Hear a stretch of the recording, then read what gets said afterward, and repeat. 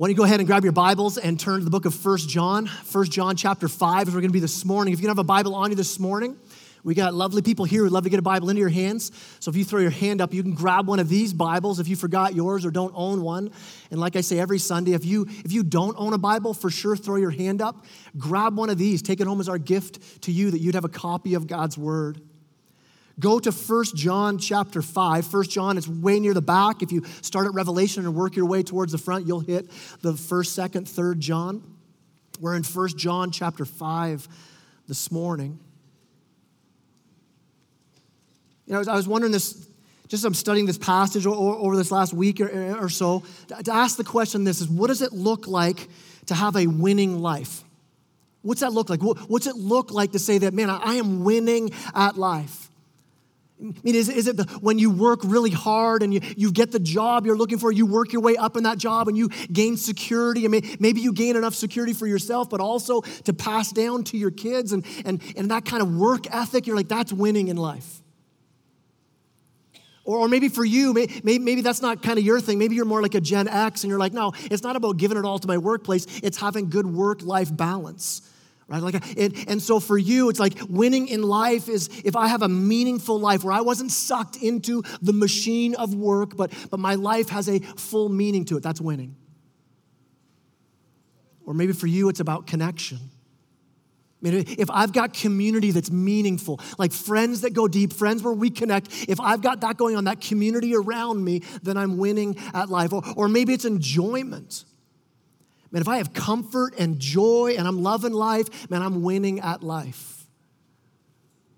A number of years ago, it was the great theologian Charlie Sheen who said that #winning is I got more cars, more women, bigger houses, and apparently he has tiger blood. I don't even know what that means, right? But he would say that was winning, right? That was his line. He just kept saying, winning, winning.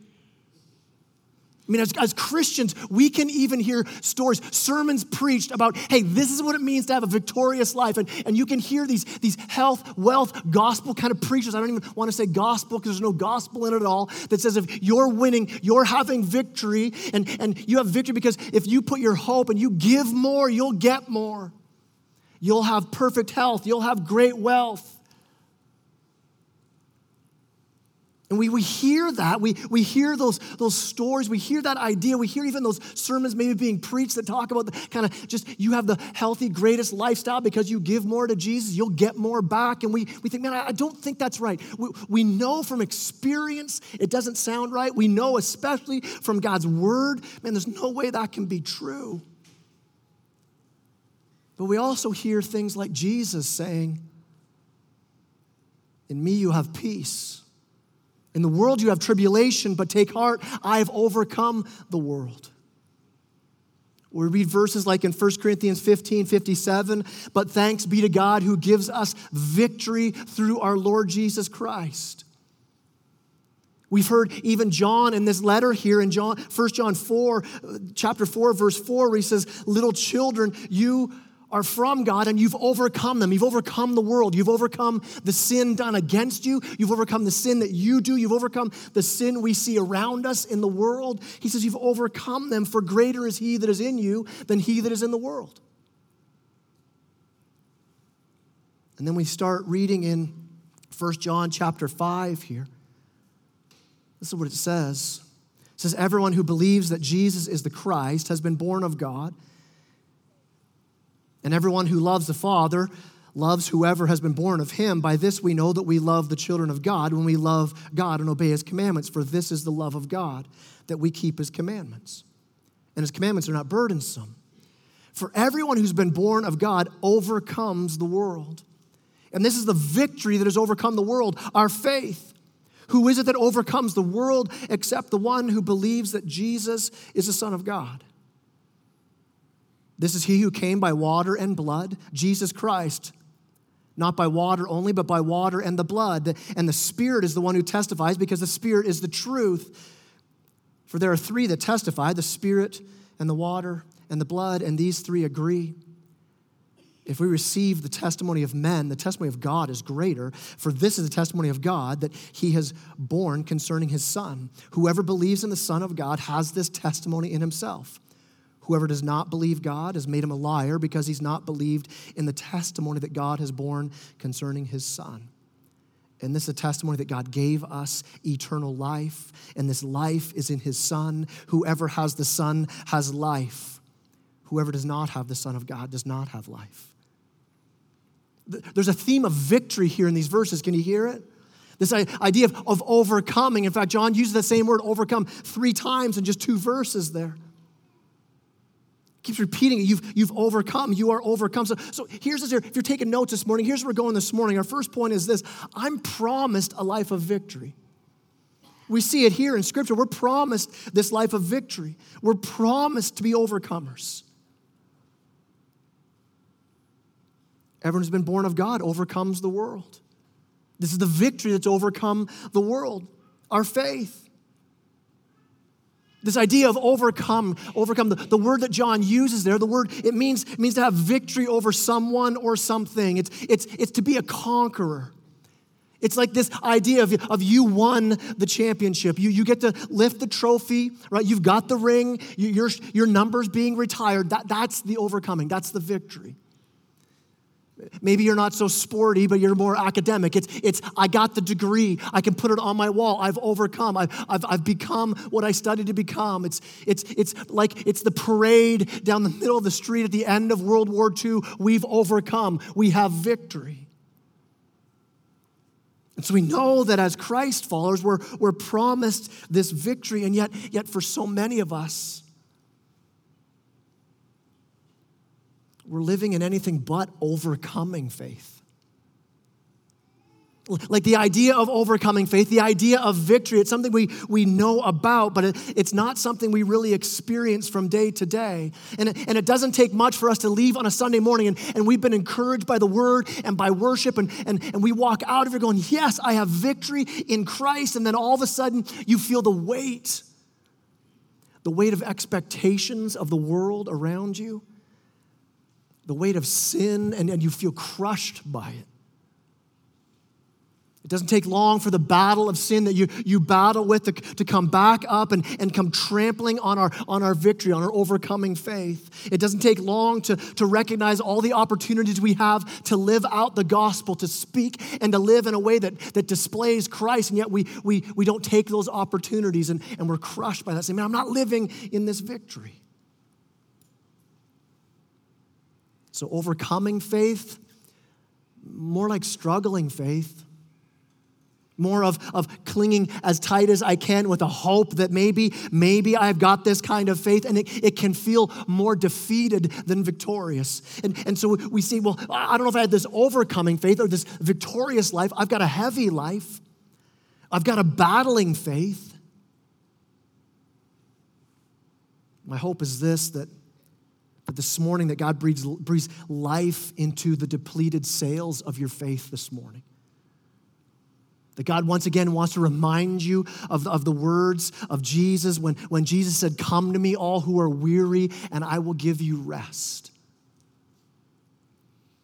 John's writing this to us this morning by God's Spirit that we would have a hope. The whole theme of John's letter is that idea of I want to give Christ followers hope, that they would know, that they would have a surety, a confidence, an assurance. And so he's writing to believers, to those who say, I'm a follower of Jesus Christ, for us to be able to rest securely. To walk in the confidence of who we are in Christ, to really say, I have a life of victory. To say to Christians, listen, if you're a Christ follower, if you're trusting in Jesus, you have right now an overcoming faith of victory. I mean, how different would our life, the actual day-to-day, like when that theology, when the rubber hits the road, how different would our perspective be if we actually got this, that in Christ, you are unconquerable. Now, I know that can sound kind of cliche, right? Like, okay, I'm unconquerable in Christ. Put it on a coffee mug. I'll close my eyes as I drink it, and I'll just think happy thoughts, and maybe it will be true. And we kind of think of this idea of the victory I have in Christ a little bit like when we put our kids in soccer, and they lose every stinking game, but still at the end get a trophy, right? And we kind of think, yeah, maybe that's what Jesus is talking about. He says, you have victory, like you're all kind of losers and you never really make it, but I want you to feel good about yourself, so I want to give you this little trophy of victory. And that's not victory. That's not overcoming. I don't know about you, but sometimes like you read through Scripture and you go, yeah, like I get it that I've got God's Spirit in me and I've got the sword of the Spirit and a shield of faith, but at times that sword feels like just a play stick and the shield feels like a cardboard cutout like when I was a kid. Where's the victory?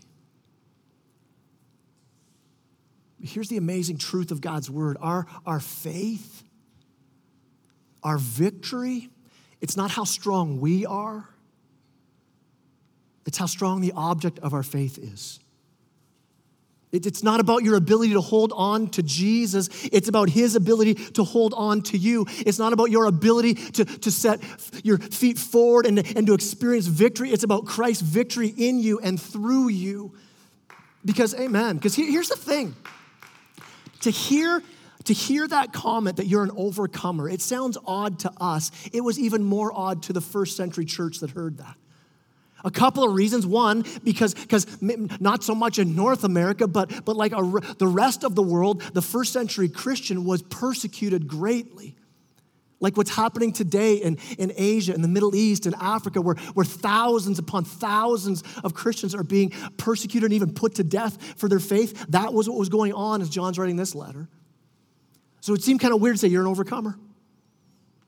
The other weird part about being called an overcomer, that word he chose to use, it wasn't a word you would give to mortals. The gods were the overcomers, not people. Yet repeated all through Scripture, we're told this: you, in Christ, we as Christ followers, we're overcomers. The word that John's using here, it's a Greek word, nikeo. It means winner. It means victory. Now, I don't normally bust out Greek words in sermons, but this one's kind of cool because how many of you are rocking Nikes this morning, right? You got a pair of Nikes on? That word Nike, that's where it comes from. It's this Greek word, nikeo. It means victorious. The Nike is the word for victory. So as a Christian, listen, you're not just some sort of conqueror. You didn't like just kind of eke out a win. You didn't throw up the eyes closed. Let me just heave the ball up from half court, hope it goes in, and look at that. We kind of just won that. How did that happen? No. He says, you are a conqueror. Total victory. Listen, Christ follower, listen, you have victory over Satan, over sin, over yourself, over wrath and death and hell and the world in Christ Jesus. That's who you are. And if you don't feel that reality, that's what I want to unpack this morning from this passage here.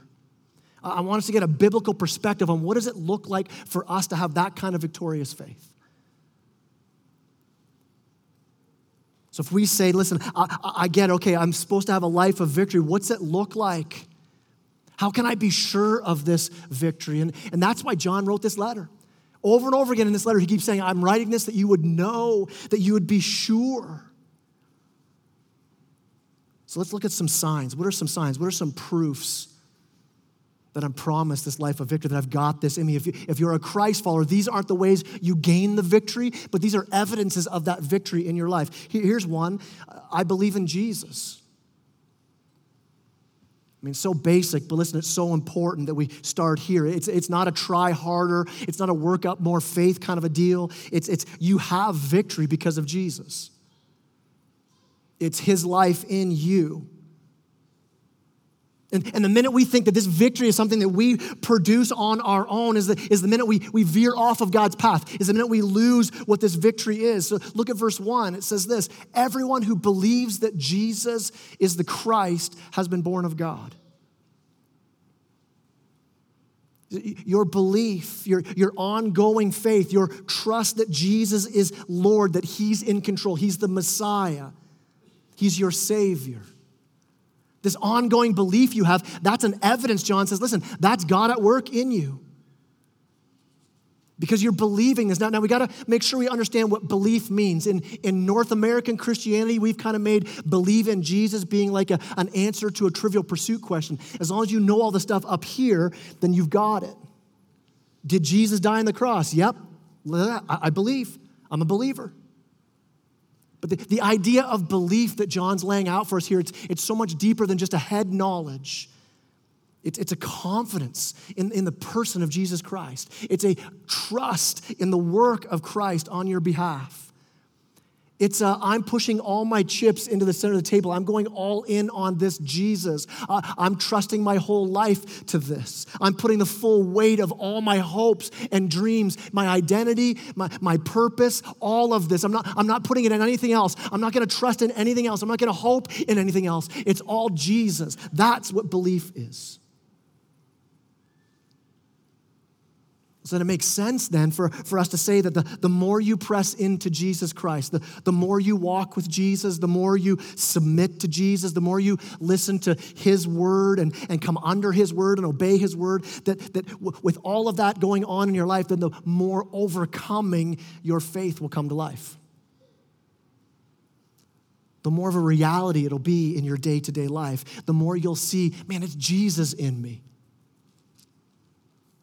I love that because what it does is it takes the weight of responsibility of the victory off of my shoulders. It's Christ in me. It's not me doing this. It's Christ in me. Yet there still is a responsibility where we press into Jesus, where we believe, we trust, we rest. That's the active part of this where we say, Lord, I'm putting my hope in you. I'm putting the full weight of my life on you and who you are and what you said you've done. I'm believing, I'm leaning into Jesus. That's the first mark of the victorious life. Here's another mark. You see, another bit of evidence is this, that I love God and I love others. The verse goes on. It says, whoever loves the Father loves whoever has been born of him, so loves other believers. By this we know that we love the children of God when we love God and obey his commandments. Now see how John lays this out. He's flipped this around. The last time we talked about loving people, we said you love people because you love God, you love people. And he kind of flips this around going, and you love people because you love God. He's kind of, what is he saying here? He's saying the source of your love for each other comes from your love for God. The source of your love is God. You love God first, and the overflow of that is going to be seen in your love for others. Here's a way to think about it. Here's a way you think about it. How many here, you have close friends or a spouse, and they like things you don't like, and you like things they don't like? Anybody like that? Come on, hands got to be up. There's no way you and your spouse love everything the same. No, I totally do. I love romantic comedies. They're the best. There's no way, right? If you're married or you have a close friend, you have people close to you where you're like, we have different interests. My wife and I have very different interests. There are things that she loves to do that I don't like to do at all. She loves to go to bed early. I like to stay up late. She loves to exercise and run every day. Unless I'm being chased, I don't see why, right? And there are things that I love to do that Libby isn't so fired up about, like memorizing scripture and reading the Bible every day, right? I'm kidding. That's a joke. That's a joke. Okay, stay on your notes, guys. Stay on your notes. All right. There are things, I love road trips, and Libby would rather just get somewhere and be there.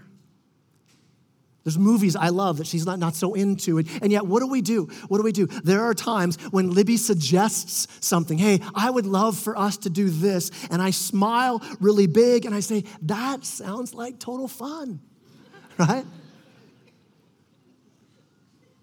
But here's the thing. I truly love to do things with Libby that I don't naturally like. Why? Because I love my wife.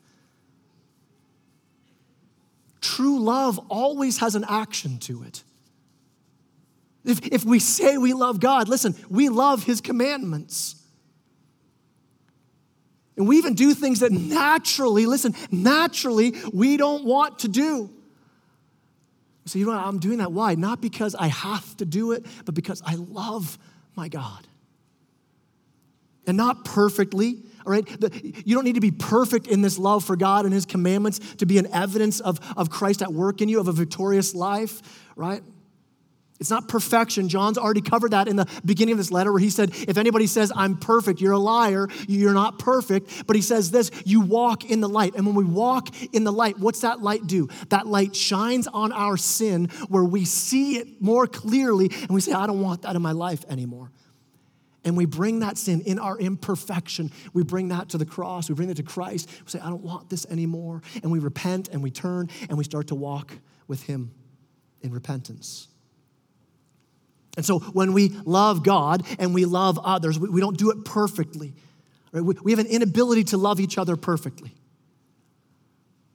We have a tendency to blame other people for why we don't love them perfectly, right? Well, I can't love you because you're not acting the way that you need to act. If you were less annoying, I could love you so much easier, right? We would never say that. I just did. You never say that, right? But it goes on in our heart, right? Like man, that person, they could really help themselves out so much more. They could help me love them more by doing things that I wish they would do more. If only they did this, if only they didn't do that, if they could be exactly how I wanted them to be, man, I could love them for sure, right? Here's the thing, our failure to love each other perfectly, it's not ultimately rooted in the fact that we don't connect with everybody perfectly. Our failure to love people is ultimately a vertical issue. That's what John's saying here, is that it comes out of our love for God.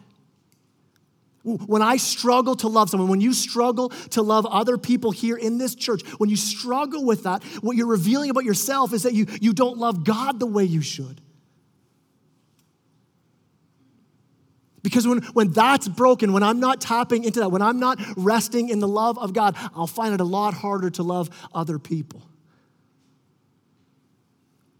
Think about the most difficult people there are to love in the world. The only way you'll have strength to love that person is to grab a hold of God's heart for you. It's in him that you love the unlovable. You know, over the last few weeks, there's been so many stories coming in of marriages in our church that have gone through the most horrible situations where one or both of the spouse have been unfaithful. It is broken beyond earthly repair. And yet, what have we been hearing throughout these weeks? We're hearing people say, listen, I don't know how I'm going to do this. This is going to be so hard, but I want to lean into this. I want to love you.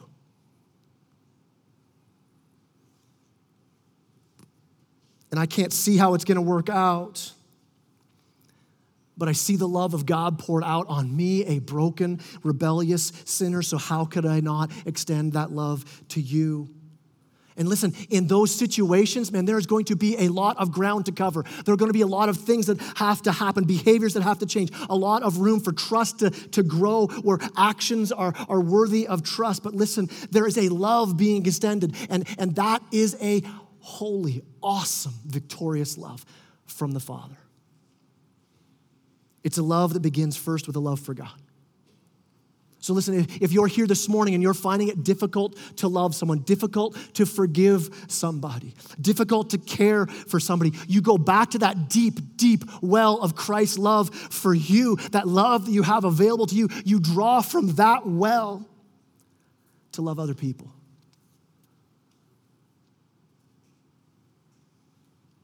That's so key. It's so key to how we live out this life of victory, that you are actually, listen, you're set free to love each other imperfectly.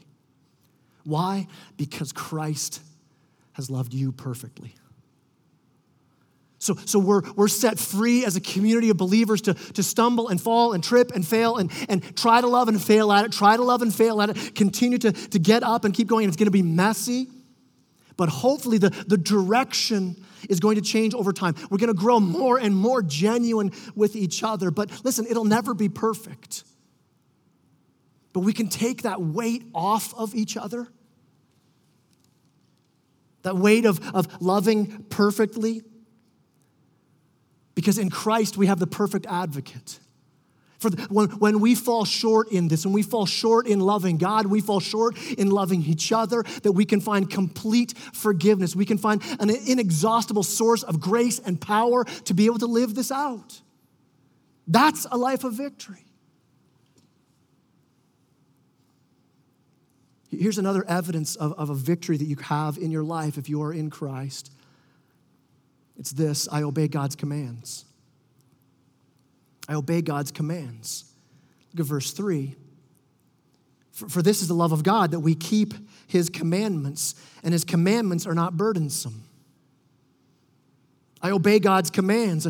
We have this faith in Jesus. We love each other. We love God, and we love his commandments.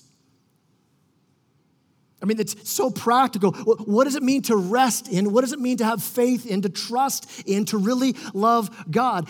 What John's laying out for us here is we need to ask this: do I put myself under the word? I mean, do I love his commandments? Do I really daily, actively obey what God calls me to obey from his word? He actually says here, do you keep the commandments? He says first, you obey the commandments, but he says that we keep his commandments. Obedience is action. We do it. Keeping has this idea of protecting, of treasuring, of loving the commandments. There's an attitude that goes with the obedience. It's not begrudging obedience to God. It's this: no, I keep your commandments. I treasure them. I love this. It's why John can say that his commandments aren't burdensome. I don't know about you, maybe more spiritual than I am, but I read that, and my first reaction when I was reading that is, really? The commandments of God are not burdensome. I mean, there are times where I'm telling you, man, it feels like a burden to walk out what God calls us to. John's not saying that they're easy, but he is saying this: they're not a burden. Sometimes they feel like a burden. And here's when they feel like a burden: when our flesh, when our old self, when the pressing in of the world presses in on us, and what we want is different than what God wants, there's a burden. There's a struggle, there's a tension, there's a fight there. But listen, if you're born again, the Holy Spirit has recreated you. You're not the same person you used to be. And so even in that struggle, you're beginning to see that, man, I don't have the same desires I used to have. I don't have the same draw that used to be on my life towards that sin, towards that disobedience. Man, I read God's word and go, that's what God wants you to do? Man, I want to do that. That's the power of Christ in you right now. That's victory being lived out, where your heart and your mind, your soul is being set free. It's growing more and more like Jesus Christ. So that when God forbids something, or when God calls you to act in a certain way, you begin to find yourself saying, man, that's so right. That temptation's losing its grip on my heart. And you begin to grow in trusting God more. Instead of always saying, yeah, but why? But God, I don't get that. But God, that seems so old-fashioned. You start to go, but God, you are God and I'm not. You have a plan that I don't know about. So I want to follow you. And what happens is the battle is still there, but you start to recognize that battle where the world is drawing you in one way, but you're seeing God calling you to something else, where the world has ideas about money. Get as much as you can, however you can. Lie, cheat, steal, it doesn't matter. And there's that draw. So it feels burdensome when God says, no, be completely honest in everything you do. Be incredibly generous as you give it away. And it becomes joyful. You go, man, I can't wait to do that, because that's what God's called me to. Or the world presses in on sexuality and has things to say. No, you can have sex with whoever, whenever, however many people you want. You just go, and man, it's free love, man, just go. And then God's word says, no, it's reserved for marriage. It's sacred. And it feels like a burden. Man, what the world says actually seems like, I don't know. But God begins to change your heart. You begin to see, man, God's got a better plan. This is the crazy thing about sex, about what God calls us to with sex, is that psychologists and sociologists are now, years after the whole free love thing, are going, yeah, I think we screwed that up. Yeah, there's a lot of brokenness and depression and stuff being heard, and that maybe sex isn't just a physical act. Maybe there's something deeper going on there. And as a Christian, we're like, yeah, God's been saying that since the beginning. There's this draw, there's this struggle. Maybe it's about giving your life away even. Man, I don't want to live in a way where it's sacrifice and I want to do, because the world is calling me to this and that's the struggle. I mean, do I want to follow this or do I want to pursue what God calls me to? And as the Spirit begins to work in your heart, you begin to see the beauty and the treasure. And see that God's ways are the best ways. They're not burdensome at all. Here's the thing, what will kill a victorious life is not just pursuing after sin.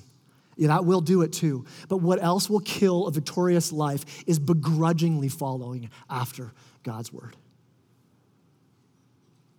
Listen, the fruit of the Spirit of life in you, the victory that comes out of you is when you begin to say, man, God's word is like honey to my lips. Following after what God calls me to, man, it's joy forevermore. That's the battle we're going to fight, because the world is going to continue to push in on us and say, no, there's a different way. There's a better way, pushing in on the way God calls us to. And I'm telling you, it's a struggle, but it's when we start to realize, wait a minute, the ways of God, man, they're so much better. They're not as burdensome. In fact, I read this quote from Madonna. For those of you who are younger, that's the Beyonce of my generation, all right? So Madonna, or is Beyonce old now too? I don't know, whatever. Madonna said this. She said, my drive in life comes from a fear of being mediocre. It's always pushing me. I push past one spell of it and discover myself as a human being, but then I feel I'm still mediocre and uninteresting unless I do something else. Because even though I have become somebody, I still have to prove that I'm somebody. My struggle has never ended, and I guess it never will. And here's someone who had it all. She had everything. She was top of the game. She goes, no, there's still something more. There's an unending need that I've got. There's this battle in our hearts where our hearts are created for the capacity of God filling our hearts. And when we don't fill our hearts with Him and His word, our hearts begin to grab after other things. And man, I need this for my hope. And we crave other things. Listen, no matter what generation you are here this morning, and you may see different ways of craving for other things. Right? As an older generation, you may crave other things that are different than a younger generation, but every generation has always gone after something in different ways. We're constantly looking for someone to say to us, well done. The question isn't, what will you follow someone? The question isn't, will you worship someone or something? The question isn't, will you find a treasure? The question is, what will you treasure? Our hearts are always seeking after that. Augustine said this. He said, our hearts are restless until they find their rest in you, speaking of God. John says this, verse 4, for everyone who has been born of God overcomes the world, and this is the victory that has overcome the world, our faith. Who is it that overcomes the world except the one who believes that Jesus is the Son of God? I mean, could it be that all our stress and our straining and our anxiousness and our dissatisfaction and our worry and our envy and our jealousy, it's pointing to the fact that we're not resting in the finished work of Jesus Christ? That we continue to put our hope in horizontal things rather than coming home to the love of God where He says so clearly, well done. We're going to live in defeat as long as we're always just begrudgingly obeying God like He's a taskmaster rather than coming to that place where we can rest and see Jesus as our loving Savior. I mean, that's the battle. That's the fight we're in. That we would see Jesus for who He is and what He calls us as His followers, and we get our life in that direction, because if Jesus is the Son of God and we believe that and we rest in that, that's our victory. Now, here's the great thing. If Jesus is the Son of God, it means that the battle we're fighting isn't just being fought by us alone. That the power, the victory, the rest we have is Christ in us. That Jesus had victory over Satan, over sin, over the world by his Spirit that's supplied to you as a Christ follower. That victory is that power now in you. And I mean, think about how big of a statement that is, that you have the victory of Christ in you, that you have the power to conquer sin. You have the power to defeat what is so seemingly impossible in your life. That burden you carry of the world, that in Christ you have the victory over that. And some of you walk in here this morning and it's not going well for you. And you've given in so many times. And you would say that you're walking in failure so much and doubt grows in you. And you start to wonder, man, maybe I'm not even saved. Maybe God isn't good. Maybe he doesn't have my best in mind. And you start to wave the white flag of surrender. And you're saying, I'll never change. It's always going to be like this. Maybe that's not you this morning, but maybe that's the way you think of somebody else. You're waving the white flag on them saying, man, they're done. They're never going to change. There's never going to be victory in that person's life. Listen, don't throw up the white flag of surrender before God has the last word. It's not over yet. Maybe for you this morning, God brought you in here just for that that he's not done with you. Maybe he brought you in here this morning for somebody else who you've had that attitude about. God's saying he's not done with that person. He's so ready to write a new chapter, to do a new work of overcoming sin and overcoming temptation, and that you believe would never stop. And God's going, no, there's victory in this. You have the power. You have the tools. You have the faith. A faith that God's given you to put sin to death. To trust in the word. To believe that the Spirit of God's at work in you. And that he's broken. He's canceled the power of sin in your life. And that the enemy is actually powerless to stop you from overcoming his temptations. You ever thought of it that way? The enemy's powerless to stop you from saying no to temptation. You're not just sitting here helpless. You can walk in faith and victory no matter what temptation the world throws your way. That's what God's word's saying. You can believe in the promises. You can believe in the provision that's found in Christ. He said you can believe, just live this out. Now, how can I say that with such confidence? How can I stand here and go, this is the victory we have? Well, here's our last point this morning. It's this. We can have a sure hope of victory. We can have a sure hope of victory. And here in the next few verses, we're going to just quickly unpack this morning. Typically, when you see a courtroom in Scripture, what you see is God as the judge, right? Here, as John unpacks this, God isn't the judge here. God's actually stepping in as a witness.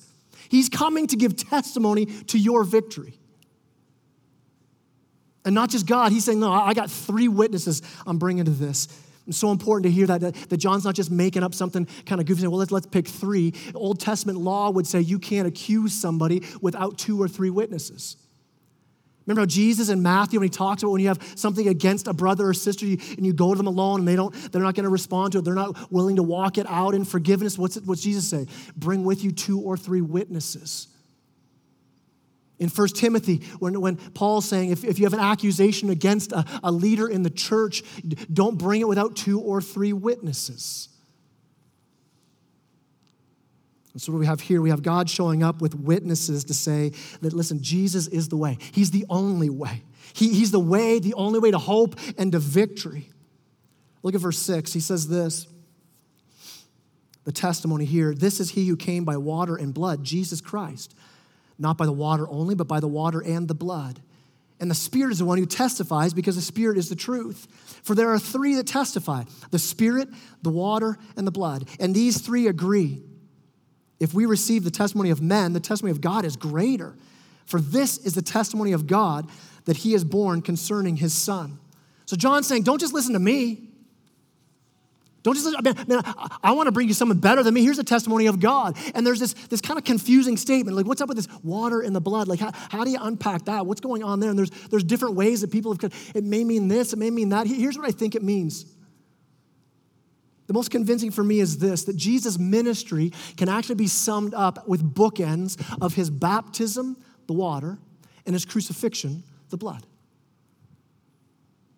The whole ministry of Jesus, the whole testimony of our victory is the life and death of Jesus Christ. So in the beginning of Christ's ministry, he goes into the water to be baptized, and a voice from heaven calls out and says, "This is my son, listen to him." That marked the beginning of Jesus' ministry, this testimony of God so clear that God the Father saying about God the Son, "This is my son, listen to him." And then what do we see at the cross?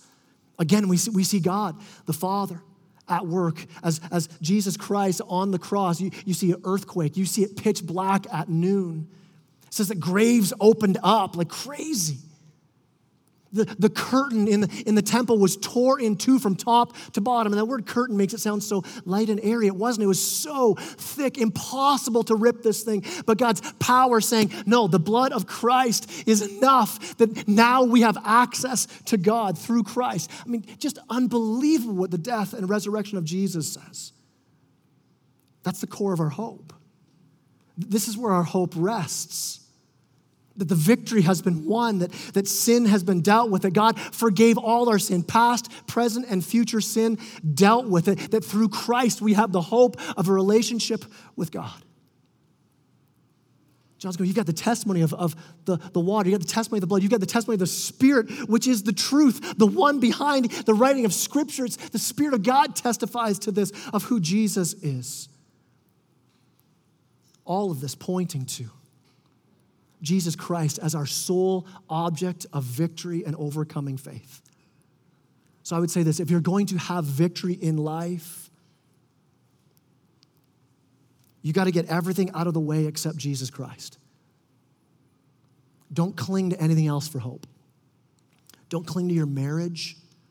Don't cling to your kids. Don't cling to your stuff. Don't cling to your effort. Don't cling to your work. Don't cling to religious systems. Cling to Jesus Christ alone.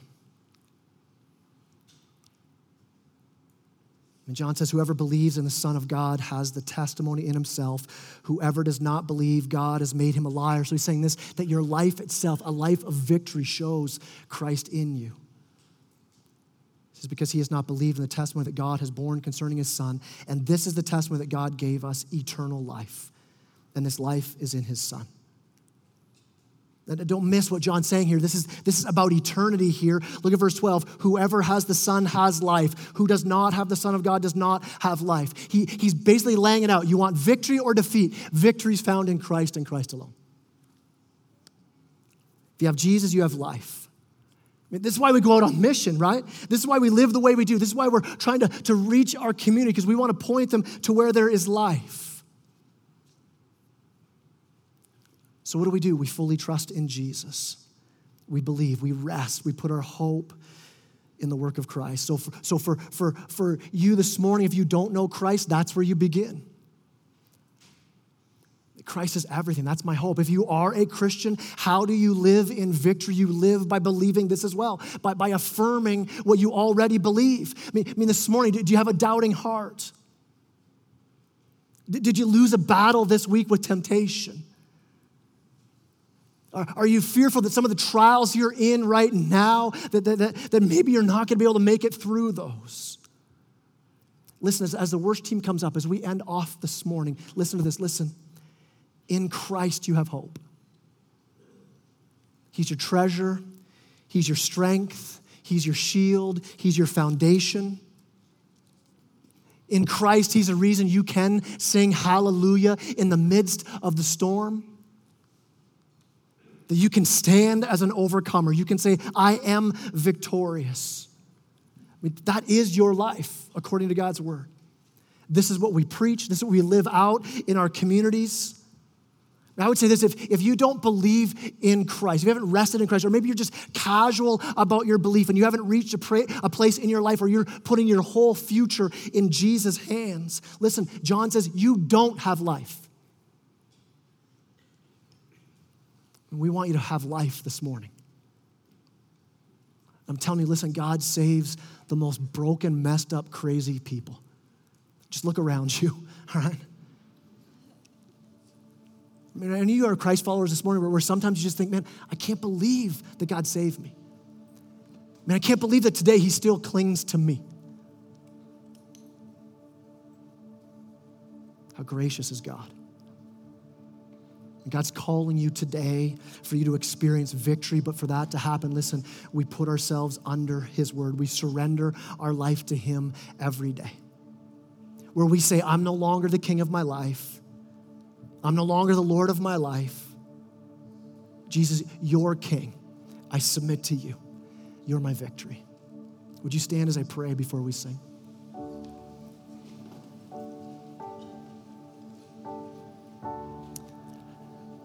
Heavenly Father, your word is true. And we just read this morning, I mean, you are so clear in saying that we are overcomers, that we are victorious, that sin can't keep us down. It doesn't have the power to keep us down because we have the power of your Spirit in us. And so, God, I pray that even now, as the battle wages in some of our hearts,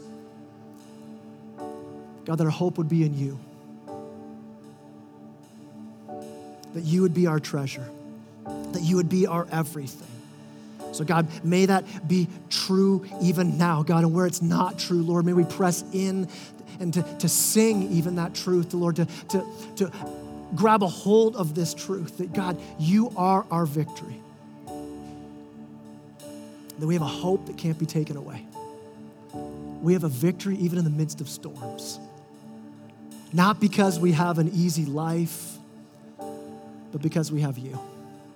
Not because here and now is going well, but because we know that our eternity is completely secure. So we're overcomers. God, may it be so.